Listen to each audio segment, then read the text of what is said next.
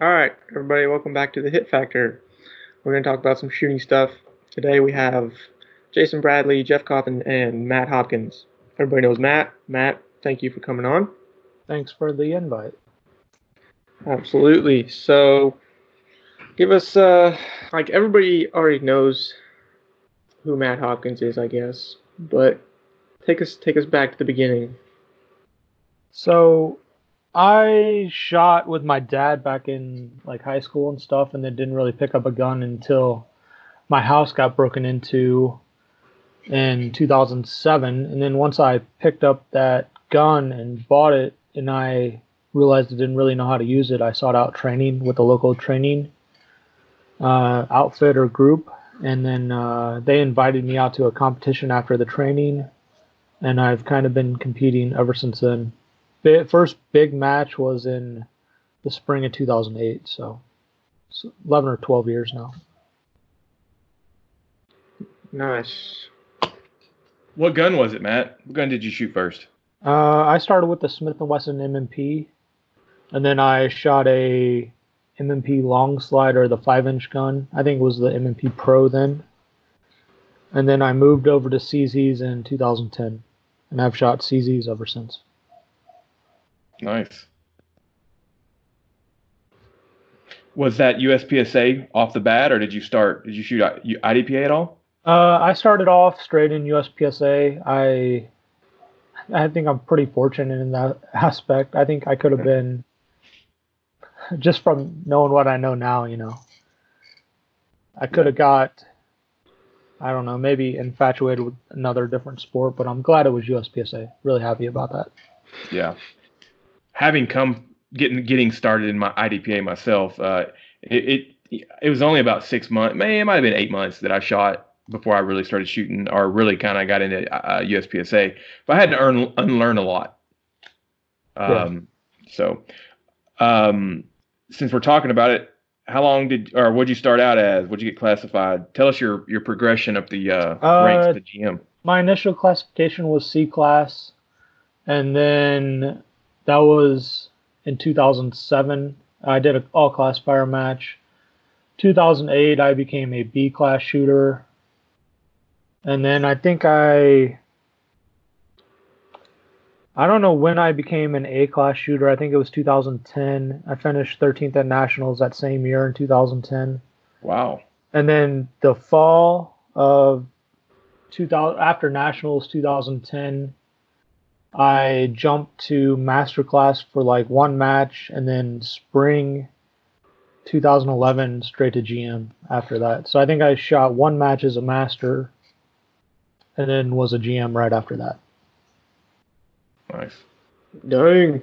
Is 13th the best you finished at Nationals? You've had didn't you have one like a year ago or 2 years ago?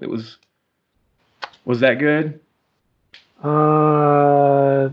I don't remember. I think 2017 was my highest finish. I think that was that 11th or something? I was thinking 9th, but could have been. Yeah, which is a lot more difficult than it probably sounds with the talent pool. Yeah, and the talents just got even greater. I think the talent pool is deeper now than ever before. So. Yeah, especially in production. Would you guys really deep? Yeah, would you guys say that shooters are better now than they were 10 years ago or 20 years ago, or there's just more shooters at the same level, at the top, closer to the top level? I think there's better shooters now for sure. I think the sport has evolved a lot, especially just in the 12 years I've been in. It's become, I think the easiest way to say it's become faster.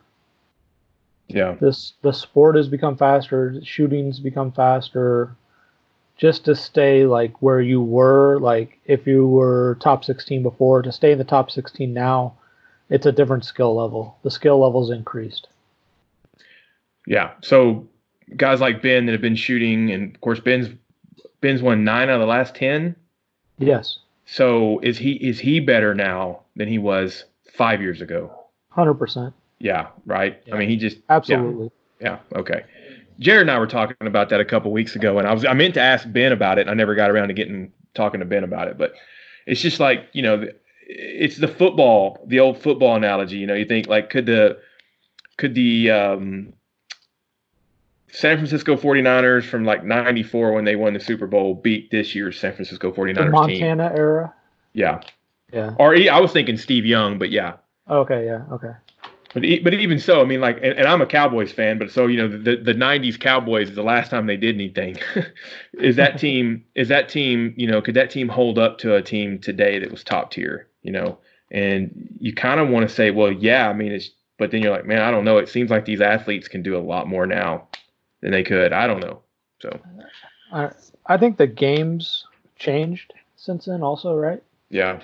And the USPSA has 100% changed. Like, I remember my first area match back in 2008, drastically different than an area match or even nationals now. How so? I think everything's getting done faster. So reloads are faster, like draws. Like, I think just the overall stage, and it might not be. It's a 20% increase in draw speed from everybody, but the overall stage is probably some percentage faster. And the hits aren't going any worse. Right. Like, everybody's getting faster with the same or better points. Yeah. Yeah, that's crazy. So what are you going to shoot this year? It's a good question. Right now I'm waiting to hear about World Shoot. I have an individual slot right now, and I'm kind of waiting to see if all the team slots are going to be taken for the production optics teams. And if they are, I'll have to decide which division to shoot as an individual.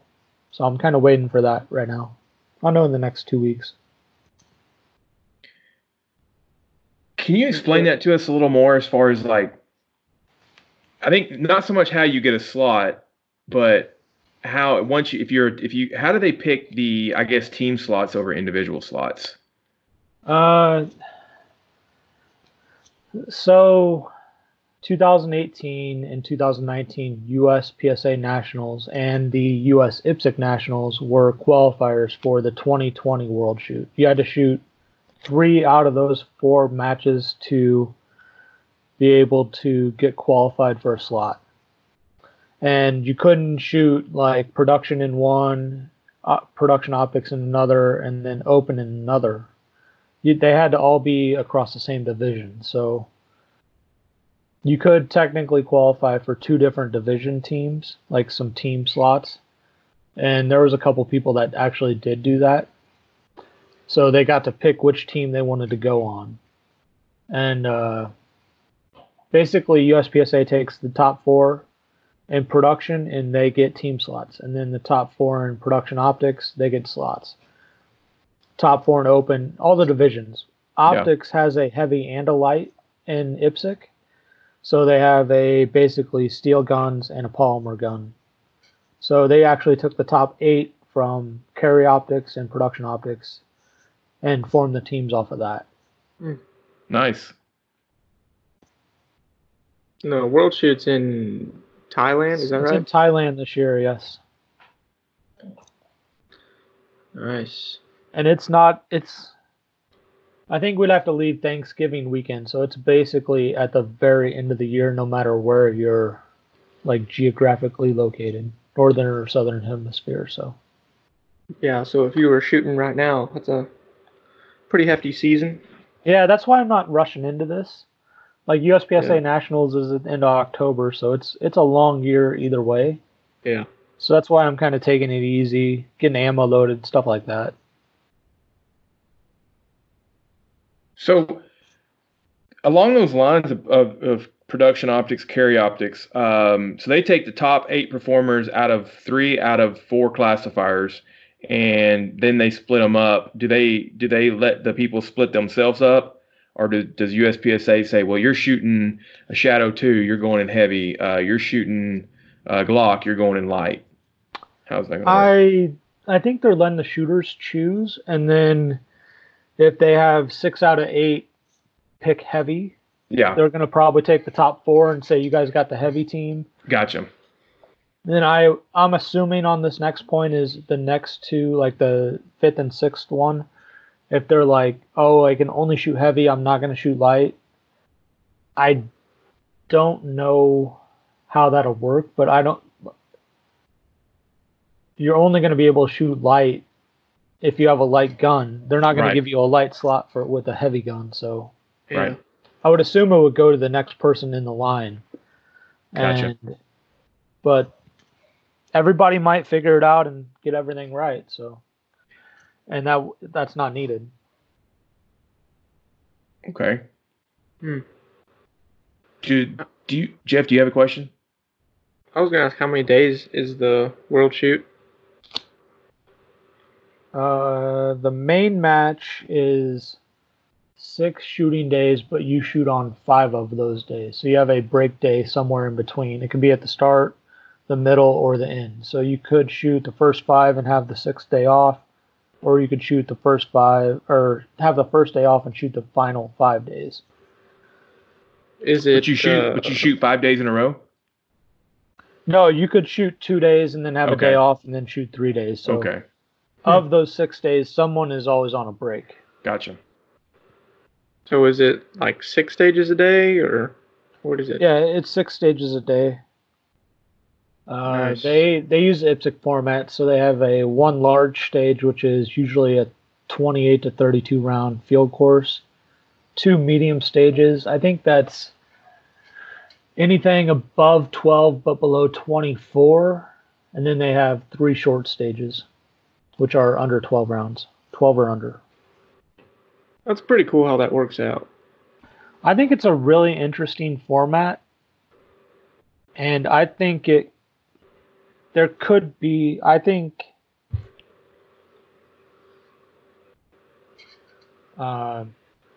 there could be a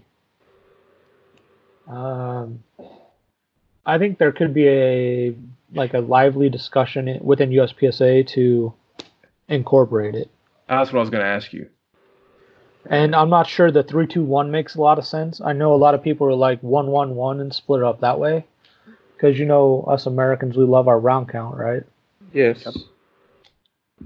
Yeah.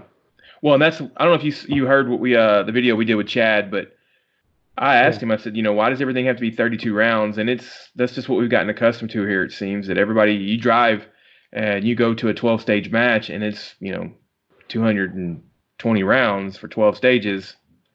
We've kind of gotten accustomed to it. So yeah, that'd be interesting to adjust it somehow, because I think Jeff and I probably joke when we go to them and we're like, yep, every one of them's, 28 or more. And it's like, doesn't have to be that to make it a good stage. And I think it's frustrating. Like when I see a 10 stage match that's over 300 rounds, I dread it. Is that because 40's too hard for you to shoot? Yeah. No, it's just I don't know. I just not enjoy that many field courses back to back to back. So yeah, I like some variety. Well, what if, and Matt, tell me what you think. What if instead you went to like nationals and they threw in like 8 classifiers? Why would they do that? Yeah, my bad.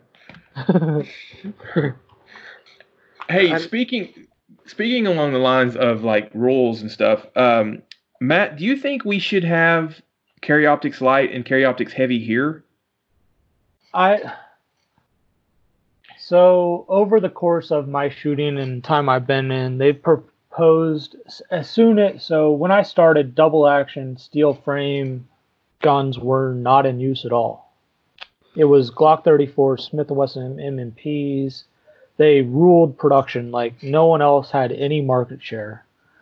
And there's just been a change over in the sport that people want to have a metal double action, single action gun. So I don't know. And ever since that's kind of happened, I've heard rumors of like manufacturers wanting to get a polymer frame kind of division because they weren't happy about the steel frame double action guns taking over. You always hear that in the background, like, oh, this company X is lobbying for it, or company like this person X is lobbying for it to USPSA or anything. I can't put my put my finger on it or whatever, but I think there's some definite. I don't know if we need another division without currently going over the current divisions and making sure they all make sense. Right. Like L10 makes no sense at this point. None. There's no justification that, and if you say classifier count and activity fees, those people, if they were coming out just so they can win L10 and say they won the division with no one else competing in it, they might not show up, but anybody else that's just coming out to shoot, they're going to find where that gun can fit in somewhere. Right. Exactly. Yeah. I mean, it kind of makes sense that we should have a heavy and light, because if we're awarding team slots for IPSC national or world shoots, then that I can understand that, but it doesn't make sense that, like, we don't need to split a division up into two based upon how heavy the gun is. I see both sides of that. But in my mind, a gun that's legal on the production list that you can shoot production and you can add 4 ounces to it, but the moment you decide to call it carry optics, you have to, before you even put the dot on it, it's overweight. Yeah. And that doesn't make sense to me. Now, I asked a certain person this question, and they said, well, that rule was in effect before the Shadow 2 came out. And I said, oh, well, that's great that you said that. What about the Stock 3? And then there was no answer. So I don't know what the right answer is either, but weight limit and carry optics is, I don't know, it's some artificial weight they put on there. It's literally only restricting 2 guns, and it's basically the 2 most popular guns in production that they're limiting. They're forcing people to, if they want to use those popular guns, which is proven in the production numbers, yes, they have to go out and spend hundreds of extra dollars to make their gun fit within the weight limit, the rules. Yeah. Doesn't make a lot of sense to me. The board has been totally not willing to listen to any conversation or any changes about it. Wow. Yeah. Yeah, I've been trying every year to bring it up. It gets brought up every year, and they choose not to change it at all. Wow. I'm kind of over them. I'm over asking them at this point because they don't really want to change. Do you think that that's because there's companies out there that probably contribute to the sport that make money off of doing all this work to get these legal? Is that it? Or is it because maybe another company wanted to have the dominant gun in the division, and their gun, they basically built their gun just to fit right in that, and they knew that ahead of time, and maybe I grease hope some that wheels? wouldn't be the case, but I actually don't think that's the case. I don't think any of the shops that are modifying guns are big enough lobbying in USPSA to make their voice heard on that. I don't think it's any other manufacturer that's doing it. I think they know the rules. Like, they developed guns after the 45-ounce weight limit was put in place, and they developed the guns up to that limit. Yeah, which is smart on their part. Like, if we were redoing the Shadow 2 right now, I guarantee we'd make the optic ready version 44.5 or whatever minus base pad is, because that's what the rules are. Yeah. Mm-hmm. So we wouldn't just develop a gun and then be like, oh, well, fix your weight limit because we came up with this new gun. Right. The manufacturers are thinking about the sport when they develop stuff like that. And I know, like, Phil Strader is product manager of SIG. He helped them come up with the Legion. And what they make it, like 44 ounces or something, I think, with all the base pads. Something like And that. so they work right within the rules. It makes sense. People that are going to shoot the sport want to shoot it without having to do a bunch of modifications. Our gun was done before the rule, so. Yeah. That does make sense. Hmm. So, anyways, it'd be interesting to see whatever happens. I mean, the thing is it's hard for people to go, well, why won't they look at this? Why won't they talk about this? Why won't they address it or do it when we get people coming out with new slide stops that are gas pedals and those are made legal? Or we get a 2011 company that makes single stack grip and now that's legal even though it's a 2011. That one actually doesn't bother me, I don't think, so much because it seems like, well, it's using single stack mags. So, Yeah, but why isn't the high point legal in it? It's a single stack. yeah, I didn't know that. It has to be Or Go ahead. Or the SIG gun that's a single stack also in 45. Like, it's not a single stack division. It's a 1911 division. They Right. call single stack. Yeah. But I think I've heard. I was talking to somebody about this over the weekend. I guess it was yesterday actually, and they said, "Well, they have to be 1911 variants." Now I don't know what the rule book actually says. The verbiage is, if it does say 1911 variants, then you start going. And then when he said that, I go, "Well, is a 2011 a 1911 variant?" I said, "I don't know. Modular frame is not a 1911 variant." So if the 2011 is considered a variant, could the DWX, like, it's a 1911. Ooh. Right. Interesting, right? Interesting. We just hit it right there. Like, if they're going to open it up to that, why wouldn't... Well, it's not Yeah. single We did stack. a single... Well, who says we couldn't do it? Yeah, you need to do it.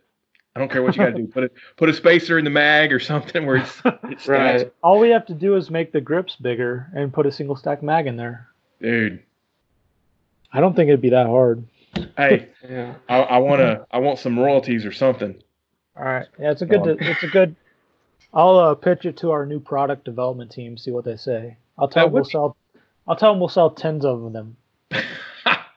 You don't know. We'll sell like tens of them. Like we'll sell at least 35 of them. Yeah, exactly. How many team shooters do we need to have them? That's all we're gonna make. Yeah. Speaking of the DWX, are you gonna shoot it at all? I doubt it. Not gonna go with it. If I get a light slot, I'm gonna shoot a P10. If I get an individual slot, I'm probably gonna shoot Shadow 2 in production. So I don't actually probably see shooting the DWX. We got other people that are probably gonna shoot it. So cool. Is there any chance we'll see one next month in Old Fort? That you guys will bring one down? I'll bring one down so we have it there. Yeah. Cool. Sweet. We have 2 holsters for it also already, so I think we'll definitely have shooting samples and everything. Yeah, we'll have one there for sure. Cool. We'll be able to shoot it after the match on Saturday if you guys want. That sounds good. Yes. Jeff, let's cut this out because the 4 people that listen to the podcast may want to come over and shoot it too, and we want to hog it all to ourselves. Dude, I'll have all the ammo that people want to shoot. Even better. As much as you guys want to shoot. Hell yeah. All right. That sounds cool. Hey, one more question and about the World Shoot, and then I'm going to let Jeff ask some questions. I've been talking a lot. So if you get correct me if I'm wrong, I don't understand the World Shoot very well. If you get an individual slot, you're just competing with everyone else, you're just competing for the individual ranking. Yes, but true. people that are on the team are also including for top person or individual. But so if like last World Shoot, Ben won, and was it production he won? Yes. And he was a team member and he won the high overall, so he was the IPSC world champion. But the team members did well enough that their score combined and they won the gold medal. That's how it works. Okay. The production team actually took silver. Okay. To Russia that year. Wow. Yeah. Okay. So so they do the points. So you get the points is your percentage of the match. So Ben got 100 points, and then the 2 other top people. So they take the top 3 out of the 4 scores. So the best total score, I guess, would be 100, and then the 2 places below that. And then Russia just had more higher scores for their 3 people. So they took gold and US took silver, but Ben is the current IPSC world champion. Yeah. Okay, so that's how it works. Yeah. Which makes sense, but okay. And that's across all divisions. They actually have categories also. So each division can have a category: senior, junior, lady. I think that's it. They might have military or something like that. I doubt it, though. You're talking about like it is at a USPSA match where they'll have high senior. Yes. Yeah. They have that in IPSC also. Their categories. They're different. They're different than team slots. Do they have team slots based upon things like that? I could have sworn Latham was on maybe it was just he was on the classic, but I thought I saw a ladies production team. Yeah, they have lady production. They're considered the same thing. They'll get gold medal. So the lady production team can win gold medal. The lady open team can win gold medal. The senior open team can win gold medals. All that's, and then each like the high junior wins a gold medal. High senior, like all that. So individuals and teams both get medals. Gotcha. Well, cool. And it's every 4 years or 3 years? Every 3 years. Okay. Cool. Jeff? Yeah. You got anything? Yeah, I got some questions. I was writing them down. Okay, let's see. So, Matt, you've been shooting a long time. We covered that. You were one of the first, like, well-known shooters that I saw shooting. It was at the Oklahoma sectional around 2016, I think. In Oklahoma City. Was that the back-to-back year I did where I went and shot in Texas before that? I don't know. It might have been 2018. Yeah, I think it was a couple years before that. I was a C-class shooter at the time. Okay. Yeah. Anyway, so you were one of the first good shooters that I saw shoot. That was exciting. Thank you. Was I on your squad? No, you weren't. Oh, okay. Yeah, I just like saw you shoot one stage. Fueled the fire, Matt. Did it? Fire. Yeah. Nice. Okay, so having shot as long as you have, do you find it difficult to stay motivated or find something to train on? Like, what's your process each year for trying to improve, or are you just like in cruise control at this point? So, just recently, I've been in cruise control kind of the last couple of years. I haven't had like a set goal in mind. I've kind of just, I guess, been through the motions on it. But this year, I definitely have a goal. I have it written down. I have it figured out, and it depends on if I'm in the world shoot or not. But I have a goal for each of those. And this is kind of the first year I've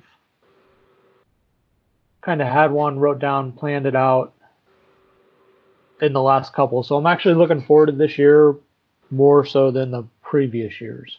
Yeah. So you've got like your big goal and then a bunch of sub goals that need to happen to make your big one happen, kind of deal? Exactly, yeah. Cool. So what does your training look like? So right now, pretty much not really doing hardly any training, kind of just getting ready for the year. But so like in the middle of the year when I'm in full training mode, or like I guess in the season. So Monday, I guess I'll kind of lay out the typical week. Monday is usually a rest day. I don't really go to the range every Monday. That's rest and recover from matches and kind of get prep gear or anything, or kind of get caught up at work, because I'll have to spend some time if I'm gone like a Friday and get re-caught up at work. So I just don't really do a lot of training on Monday. Tuesday is an indoor match. If I'm not training at the indoor, I'll actually be outside practicing. Wednesday's a practice day and Thursday's a practice day. Friday is a rest day and usually a travel day for matches. If I'm not traveling that weekend, I'll kind of take that day off. But Saturday and Sunday are definitely training days also. If I'm not at a match, I will be outside on the range training 100% of the time during the season. So it's basically a 5 day a week training schedule. Right. So you don't have like set aside dry fire days. You just like go to the range every day. Like if you're gonna train, it's gonna be on the range. Yeah, exactly. Yes. To be honest, I don't dry fire at all. I just go do live fire or shoot matches. Right. Hey, I heard a story. It was a long time ago. I always thought this was funny. So every time I hear you talk about that, I always think of this story. Ben's telling a story that you guys are in a hotel room and it's at some match. You know which one I'm talking about, right? I know which story you're talking about. Yeah. Yeah, I do too. And so like you're laying on the bed watching TV and Ben's up there dry firing and he's like, "Hey, aren't you gonna dry fire?" And you kind of just like point your head and you're like, "I am." It's mental rehearsal, right? Yeah. But yeah. I told him that. I think that was at Nationals one time in Pasa, is when that was said. And that was like the last match we had there was in 2015, so that was several years ago. Yeah, I think you can do a lot with just visualization or mental rehearsal. So I haven't till recently, like within the last 2 years, done a sub-second draw. I didn't think my draw was actually holding me back till the last couple years, but I've actually worked on that a little bit. And I have successfully hit a sub-second draw multiple times in the same practice session. So, right. So if you think your sub-second draw is going to be the next way for you to win a match, I'm proof that that's not true. Yeah. So maybe practice something else in your dry fire other than standing and drawing. Yeah, you got 10 draws, or that's probably the least thing you do. You do a lot of everything else. Yeah. So what would you say is the most important aspect of a stage? It's probably a hard question to answer. But it kind of is. There's people out there that'll get out there on the gram and they'll post a draw that's 0.6 and they're like, yeah, to a 5-yard target and who knows what the hit is, but you're like, yeah, you probably should be practicing transitions, right? You do a lot more of those. So I mean, as far as what would you think is the most important aspect? If you went down to like one single aspect, I'd say confidence in your stage plan, and then bringing that confidence from that plan into your actual run. Like it's all different levels. So a guy that's never shot before coming out to shoot his first match is going to have a different confidence level going into the stage than say I am on the same stage. And we're going to be thinking about drastically different things. But if you carry like your stage plan, I know I'm going to shoot this steel and then this paper and this paper and this paper, and then you execute that, like you're confident in that no matter what your skill level is, that'll be the best. It's probably the number one thing if you boil it down just to like one thing. Yeah. There's a lot that goes into that though. Like there's a ton of stuff that goes into it. Yeah. What do they say? A well-executed plan is better than a poorly a well-executed poor plan is better than a, whatever the saying is, but wisdom from Jason Bradley. Whatever they say about that. Home run, Jason. Home run. No, I really liked what you were saying about the visualization, because I've found myself to be a very visual learner. So in pretty much any sport, I can pick things up very quickly. And that's a huge part of it. It's like, see a bunch of videos, say it's golf, watch a bunch of videos of someone swinging a golf club. Like once I know what that's supposed to look like in my head, you just play it over and over and over, and then you go out and do it. And you know what it's supposed to look like, and you just try to mimic it.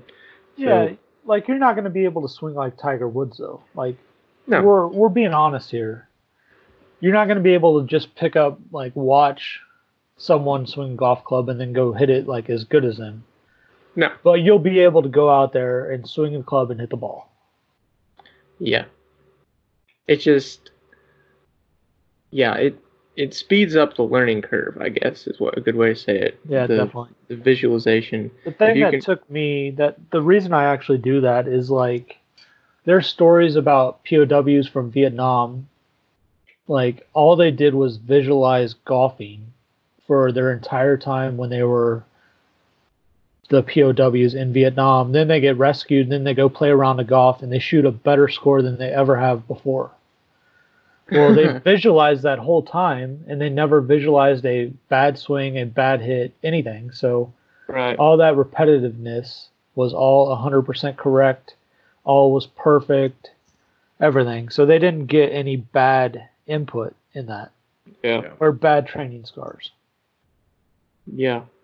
I'm also betting that the mental stress that they went through made that focus like quite a bit more intense. I'm betting that had something to do with it. Well, I haven't ever been in any situation like that, but Yeah. yeah, that whole situation was probably pretty stressful. And when they went out and played golf, there's no way that that's going to be even remotely as stressful as what they had to put up with.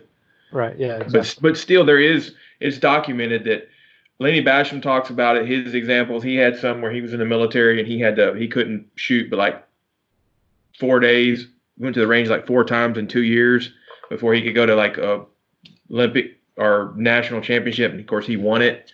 I've heard it when I was in the military, and there's other things that you can read about that when you to learn something, if you not only do it but read it, or it's like learning information. If you read it, write it, and speak it, that's better than just reading it or just writing it or just speaking it. It's 3 times. It's 3 times you went through the information. So like, if you visualize it, then do it. That's better than just doing it or just visualizing it. And so then, if you visualize it, do it, and then write it down how you did it, probably different level. Yeah. Or show somebody else the same thing. See, this is something I've always wanted to ask Ben, and I'm going to ask him when he's out here in April. I want to ask him if he actually feels that training helps him, because he's out there and he says, all right, guys, we're going to do the distance change-up. He explains what distance change-up is. He explains what the goal of distance change-up is. He then shoots distance change-up. Then he watches other folks do it and then critiques them. Yeah. I always wondered if that kind of keeps him sharp. And what he thinks about it, because you read some of these things. I've just read a lot of articles or a lot of stuff over the years, and I've heard it and talked about it. That whole, there's probably a name for it, but it's very interesting. So I believe it with what you're saying, Matt, because obviously I've seen you shoot and it's not holding you back. So and you have to start with a base, so you can't just like go out and be like, I'm going to be a grandmaster by just visualizing. You have to like know how to hold the gun and all that. So you build a base up, and then you can improve off of that base. Like, I think you can do it a lot in your mind once you have a certain number of reps, and like the correct way of doing it. Yeah. Nice. Matt, what do you think about Jeff and Jeremy? Jeremy introduced Jeff to something this last nationals, single stack nationals, and before Jeremy said Jeff was like me, where he would do a walkthrough on a stage, and then pretty much until it was his time up, he was mentally rehearsing it, visualizing it while other shooters were shooting. Jeremy basically said he doesn't really do that. He kind of walks through the stage with everybody, gets it down, thinks about it a time or two, and then he kind of quits thinking about it and kind of sidetracks his mind or takes or thinks about other stuff so he doesn't stress out about it. And then when he gets in the hole, he may start thinking about it a little bit again. What is your process for stage walkthrough and then mentalization or visualization of the stage? I think you have to visualize it enough. So spend your entire walkthrough time making sure you have the right plan, burning that into memory. I think you then need to visualize it enough that you know it like down pat. And if you're like early in the order, you might not have any time to forget about it and Yeah. like Yeah. take your mind somewhere else. But if you're like the last shooter, I think you can definitely over visualize something and start introducing like what ifs in there, which Yeah. causes issues. So if Mhm. I'm like the last shooter, I'll definitely do. I might not even do a full walkthrough on it, but as soon as I know like this is a plan, this is what I'm going to do, if that's all the walkthrough time or not, like I will stop and then I'll visualize it, make sure I have it down pat, but I won't keep doing it over and over and over and over. That induces some stress into me I've noticed on it. But then like once I'm like in the hole or in the deep hole, I'll start doing it again. Yeah. Like just maybe like one time or like halfway through the order, like visualize it again, make sure you got it. Yeah, so that's pretty much what Jeremy does and what I did for the second 2 days of nationals. Yeah. That's yeah, because before that, like for the rest of the year, most of the year 2019, it was like I would visualize it probably like 3 times every time somebody was shooting. Okay, yeah. And yeah, it was just at the end of the match, it I induced a lot of mental errors somehow. I think he was just over stressing and Yeah. maybe like what you were saying, uh, inducing what ifs. I was Yeah. like, oh well, what if this happens? And then you think about that what if so much that the what if actually happens. Yeah, exactly. That's a classic thing is like you're watching a shooter shoot a stage and I guess the easiest way to say like they reload after the first position, but you're shooting like a high cap gun and you don't have to, but you saw him do it. And you go, And oh then you shit, don't do that, don't do yeah, that. and then you end up doing it just by Yeah. proxy because you watched him do it. That Yeah. happens a Yeah, lot. One thing that I've noticed is like the day before a match or whatever, so I used to kind of like get all my plans and like burn them in and try to visualize everything. yeah, That induced a lot of stress, like going into the first day, first stage.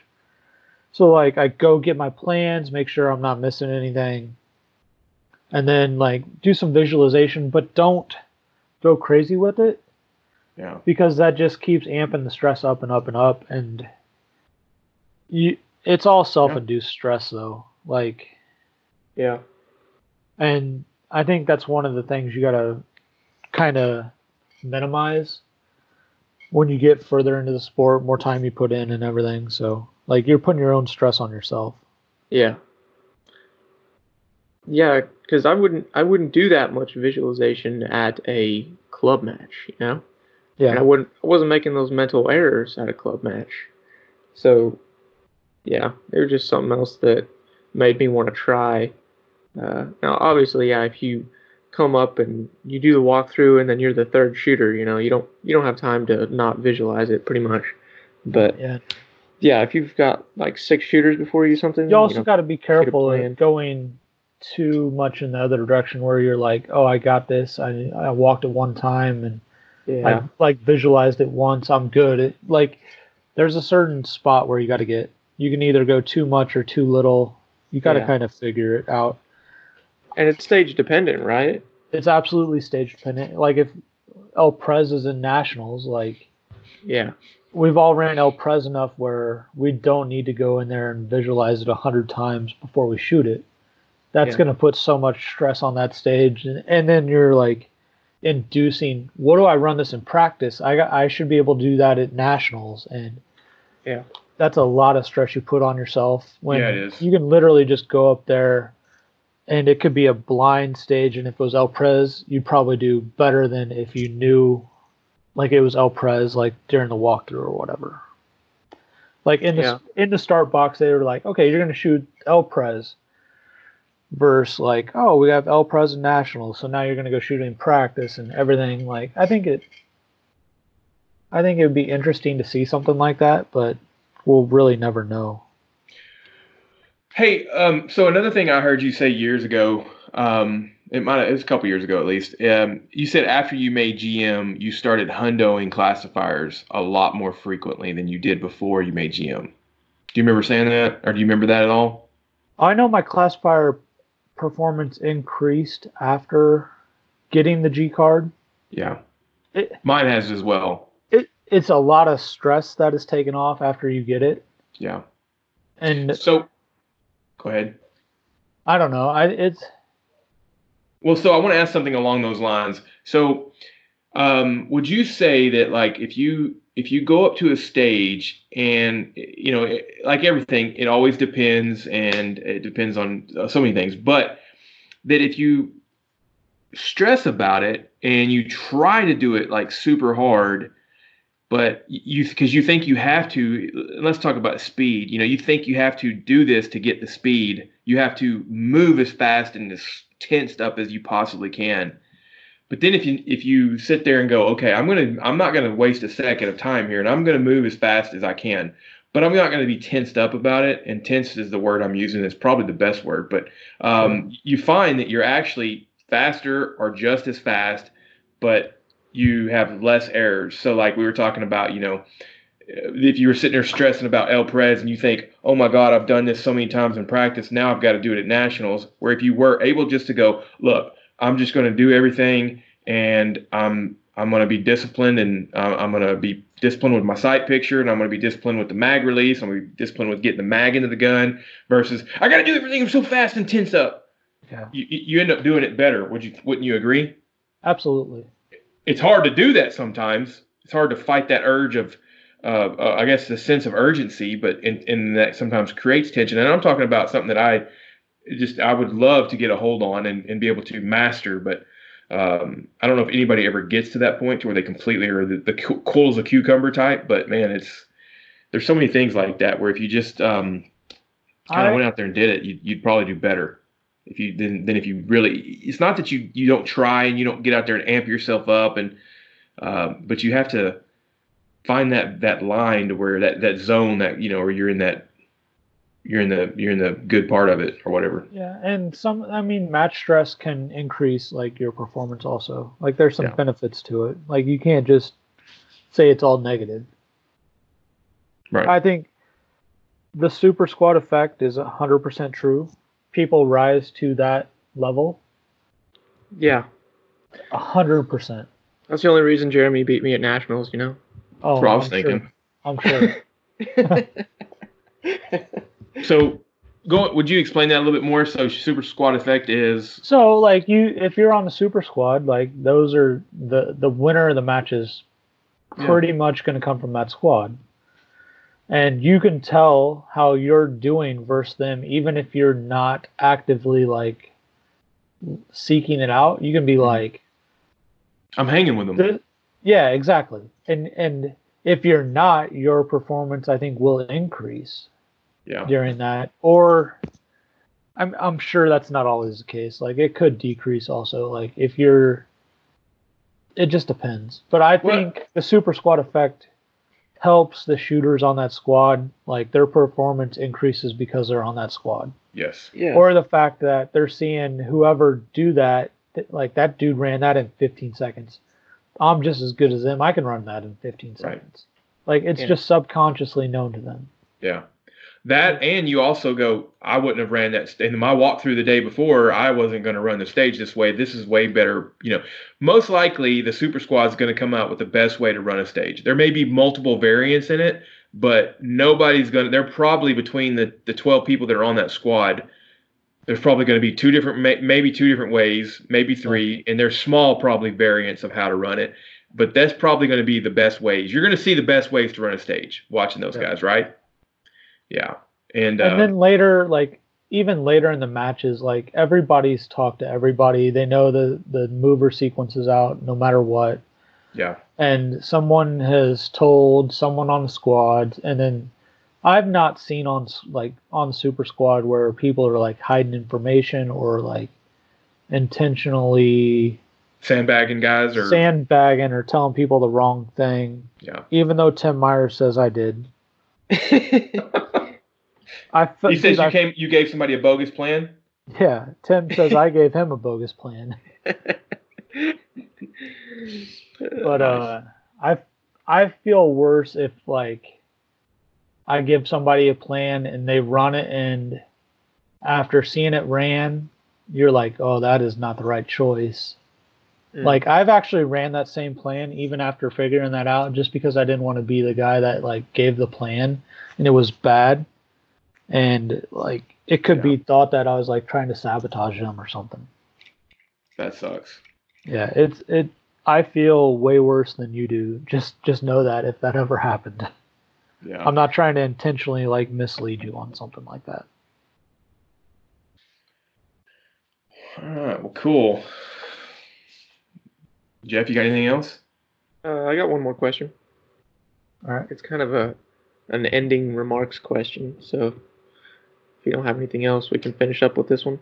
Yeah, I'm good. Do you have any topics you want to discuss, Matt? No, I think this was really good. Cool.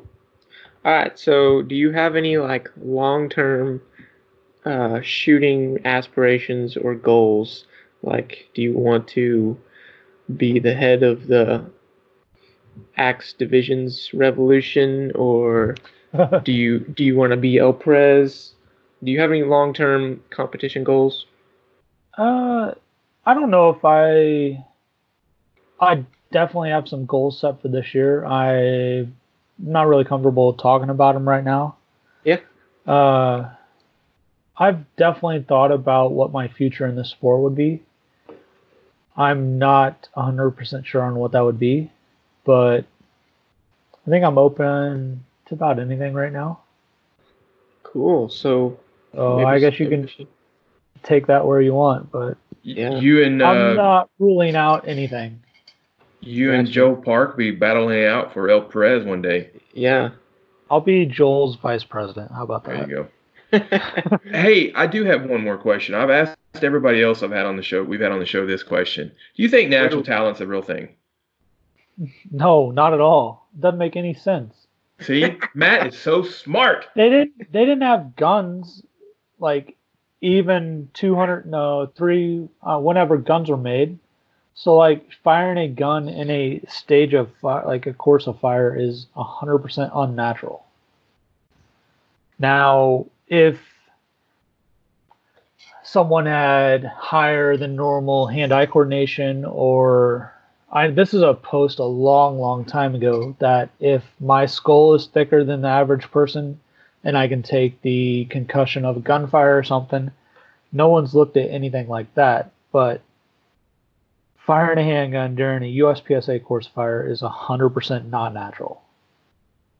And the 30 or 50 years that we've been shooting guns and action pistol has not been long enough for the human to evolve to be better at it.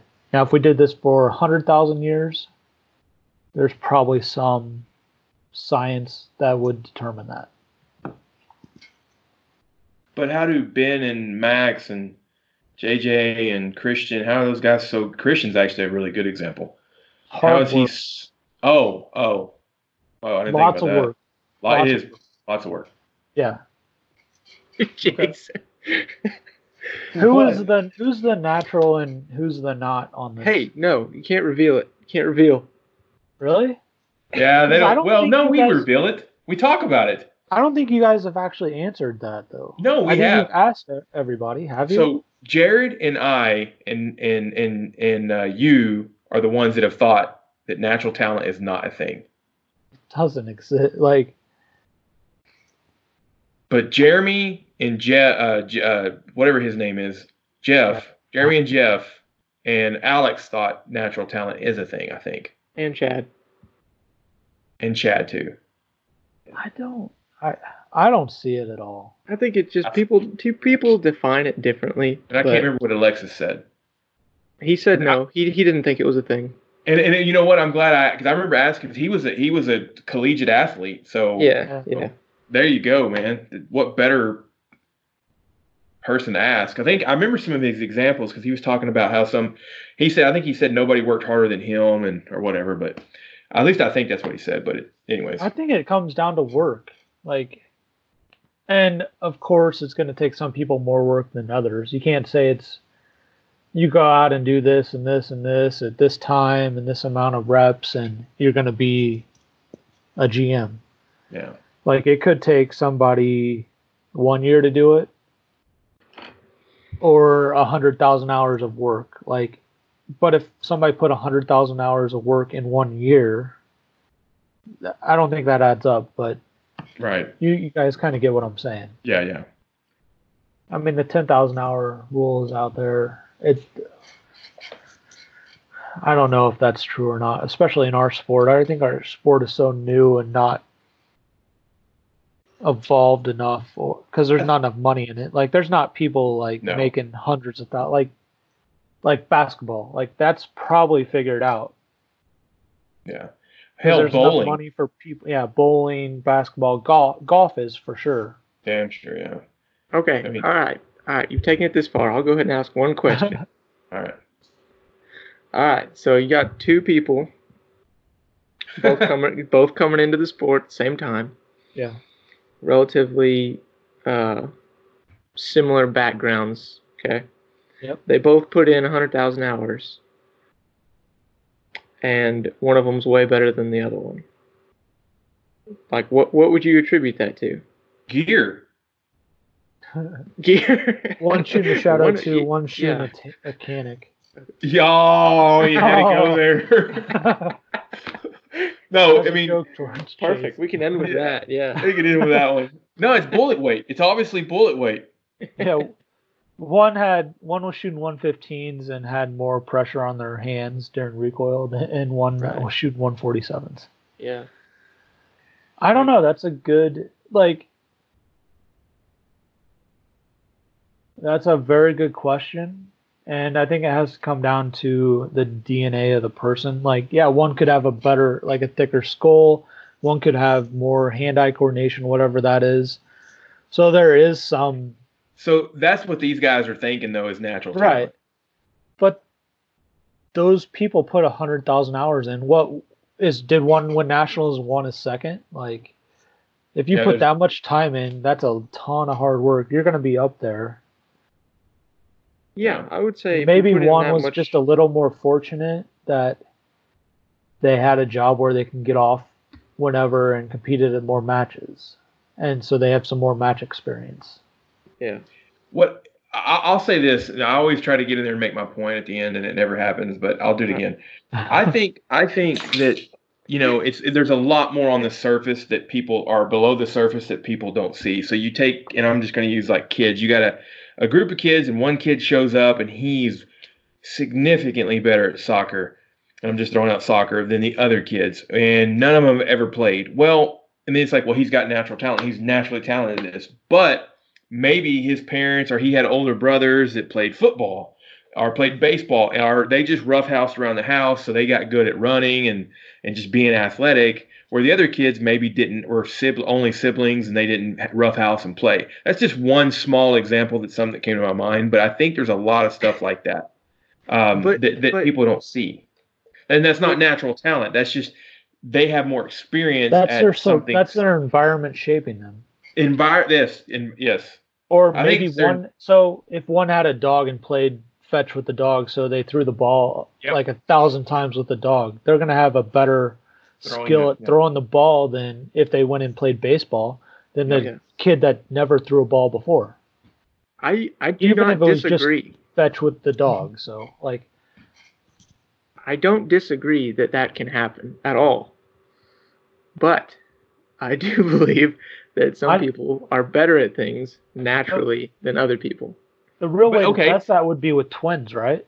Twins out of the same family and the same way they grew up, right? Well, you kind of hear stories about twins. One of them will be like better at school or better at playing, a sport or an instrument. But you don't know what's going on in those people and how motivated they are, how just interactive they are with it. I mean, take this sport. I would think all three of us, once we got bit, we went all in, and we probably did some things that a lot of people didn't do. We started seeking and searching for everything we could involving this sport. Podcast, maybe not, but podcast. No, books. 100%. Yeah, I used to break down stages from shooting videos and be like, why did that person do that on this stage? Then, you would have to see multiple people run the same stage. or watched the stage run like a bunch of times. And I was like, well, why did that person do this when he could have came in and did the stage this other way? Yeah. Like, And see, I don't know of anybody else that has done that. Like, that's a why did perfect that example. person break that stage down that way? And then, like, if you watch your video 50 times, you're like, well, they could have ran to the left first and then shot it this way, but they decided to run to the right. Yeah. And that's what I'm saying. A lot of people get bit just as much as us, but Yep. they don't go home and start thinking about it. They're not sitting there going, okay, watching the videos and finding the podcast and getting on the forums and searching this stuff out. And man, at my job, I know what day, what podcast is coming out, and I get to work and my earbuds are in and I'm listening to that podcast. There's a Yep. couple, there's only a few of them I listen to. Ben's, Joel and Cody's, and then, well, I guess, and I listen to Make Ready, but, and then You only have to do that like 4 times a year, though, right? exactly. So, but you know what I'm saying? And and people aren't doing that. Not only that, Jeff, so you get a guy that shows up to USPSA, and I'll use myself. It wasn't USPSA, but the first match I ever showed up to was an IDPA match, and I just told myself, I said, I knew how to shoot the gun really well. I said, just when the sight's where it needs to be, pull the trigger. That's your goal for the entire match. I won the match, but people thought I was sandbagging. I said, well, you've never seen me before. I'm not sandbagging. You would know me. I live here. But you take someone but then you take someone who knows how to play an instrument. Well, they know how to structure practice and how to get better at it. They know how to do drills or scales for, I play the guitar. And so they know how to get better at an instrument. And then you say, well, they apply that to shooting, and there may be somebody else that has never learned a skill that they had to actually go through a regiment to kind of build on. They just like for instance, driving the car. Well, everybody just gets better at driving the car the more you drive the car. Not true. But well, not true. You're right. But Matt's saying women do not get better. I did not say that. I know. You're not gonna put those words in my mouth. No, even though no. they might be true. No. I'm not saying that. But so if you've gotten better at something before from a, like I said, structured plan, that's going to help you too. And so what I'm saying is, Jeff, you don't know what that person was going on. Is there an instance that somebody has completely a vegetable for their entire life, woke up one day and picked up a basketball and started sinking free throws? Maybe. There's probably enough people in the world that statistically that would have to happen. But I don't think it's. No, that's hard to believe. Well, I'm just being silly, Yeah. but. All right, Jason. Maybe they saw it on TV for the last. That's 50 another thing I years. told him. Yeah. That's another thing I've told him. I said, you sit there and see people do it, or they talk about music. I'm like, well, maybe they grew up with someone that loved music and constantly played music. So that's going to be better than someone that never heard music very much. Yeah, no, it's true. I'll just school Jeff. Have you convinced yourself yet? Drop the mic. I know you really want to believe in natural talent. You just keep trying to convince yourself it's not a thing. Whatever. Oh, man. All right. Well, Time to pinch it off? yeah. Thank you for your input on the subject, Matt. No problem. This was fun. Thanks, guys. Yeah. Thanks, Matt. All right, everybody. Go check out the Facebook page. Leave us a topic. And we'll see y'all later. Oh, stop recording, damn it.